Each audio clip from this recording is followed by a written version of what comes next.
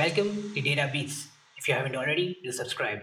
Today, George Singh, the co-founder of Supergrain, is here to answer some questions about warehouse native apps. Once again, if you've been following, this is the third episode on the topic of warehouse native apps. I think it's truly fascinating, and my goal is to gather various perspectives of different stakeholders from the ecosystem. So here we go. Hey, George, thanks for joining. Great to be here. Thanks. Cool. So, George, why don't you tell us what is a warehouse native app? Yeah, so warehouse native apps are business applications that run on top of the customer's cloud data warehouse. So something like a Snowflake or Redshift or BigQuery, and relies on that piece of infrastructure as the source of truth for customer data.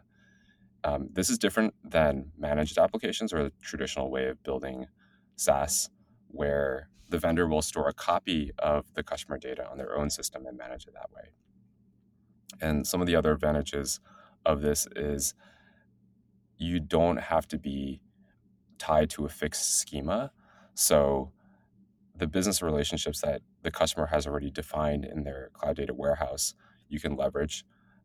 Warehouse native apps are warehouse native apps are schema agnostic, and they also remove the need for pipelines. So they move data in and out of the cloud data warehouse without additional ETL tools. Cool.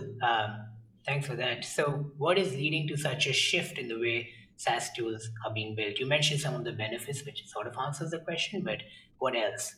One of the things that we see is that more and more so SaaS products are relying on data as a core differentiator. So in our space, in marketing ROI is really driven by the use of customer data. And the other big trend is that customer data is getting centralized in cloud data warehouses because that's where you can see all your touch points. That's where your source of truth is. And so, in order to connect those two, the obvious kind of architecture is to move the software into the data uh, that is housed in the source of truth. Got it. And you mentioned that with warehouse native apps, you don't have to basically replicate your data. So obviously, that brings cost savings. But besides that, what are the other core benefits of a warehouse native app over a traditional managed app? Yeah, there's so many, but I think some of the ones that stand out. One is just speed to set up. One of the biggest challenges of working with a data intensive application today is that you have to first send all your customer data to the vendor in order to just get started or have any value. Whereas in a warehouse native app, your data is already there and you just connect the application directly to your data uh, via a standard database connection.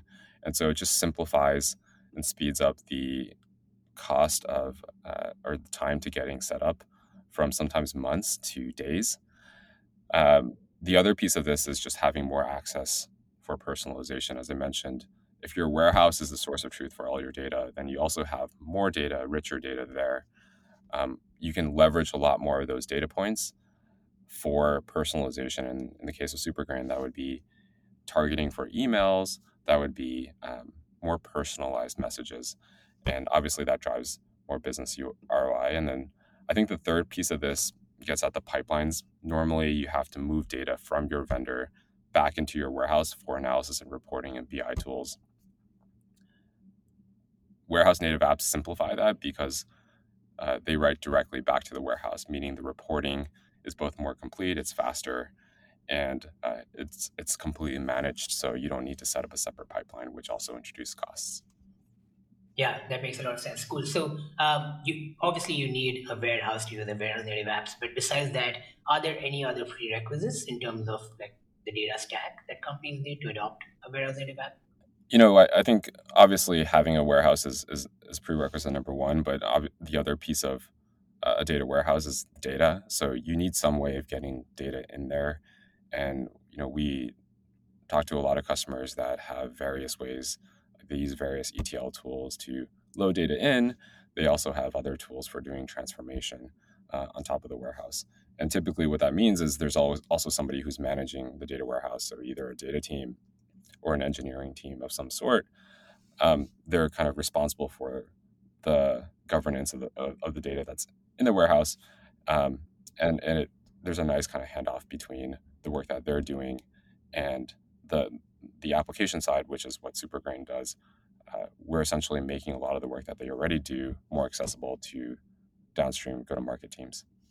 Okay, cool. So, since warehouse native apps don't store any customer data, won't marketing campaigns break if the data changes their source, or if there's an issue connecting to the customer's data warehouse? Can you sort of briefly explain that?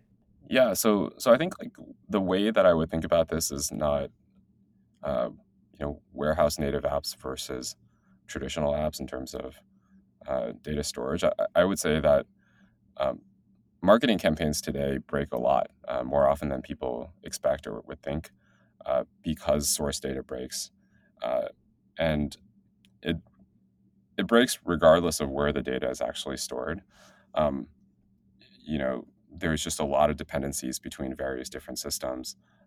The data might not be formatted in the right way, and once it lands in a destination, then it might not render. And we've all seen those examples where emails go out with the unfilled merge tags with the curly braces. The question is, how do we solve that problem? And in our view, it's really through better data governance. So you need to have full visibility over the pipeline. You need better lineage. You need better observability. And the problem is today with the model of moving and copying your data into a third party system, you lose all visibility and the ability to trace the dependencies along that pipeline.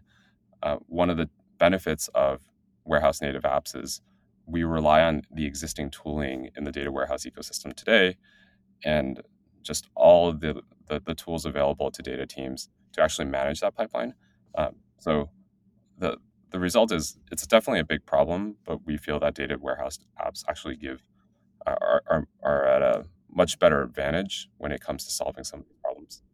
Awesome, cool, great. So, can you briefly explain the segmentation capabilities of a warehouse native engagement tool like Supergrain? Are there any limitations here? So what Supergrain offers in our application is a no-code visual builder for marketing and growth teams to create customer segments. And so you can filter for various criteria, people who have uh, done certain actions or have certain properties.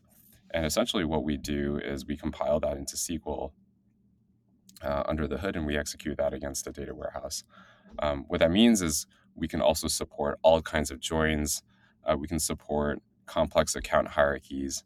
We can support multiple entities, funnel criteria, and just a lot more complex, sophisticated segments and business logic that you normally wouldn't be able to do in a traditional segment builder type of product that doesn't run on on a data warehouse. Got it. Do the visual segmentation capabilities replace the need to build data models in SQL? It doesn't. As we talked about earlier, part of the thing that you still need the data models and the data teams who are managing those data models to define things like key business metric definitions, key dimensions, key business entities, like what a user is.